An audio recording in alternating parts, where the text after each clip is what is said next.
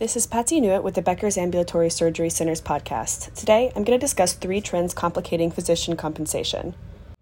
The COVID-19 pandemic has added complexity to the physician compensation climate, according to a July 11th blog post from the American Medical Association.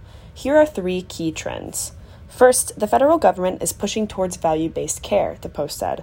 Private physician practices are looking for ways to implement value-based care to remain profitable. Second, private practice physicians are frustrated with payer policies that increase the use of prior authorizations, particularly automatic denials. Third, private practice physicians are unsettled by not knowing whether they'll be reimbursed for telehealth, the post said. Medicare payment is dependent on temporary emergency authorization, making it hard to rely on telehealth as sustainable compensation.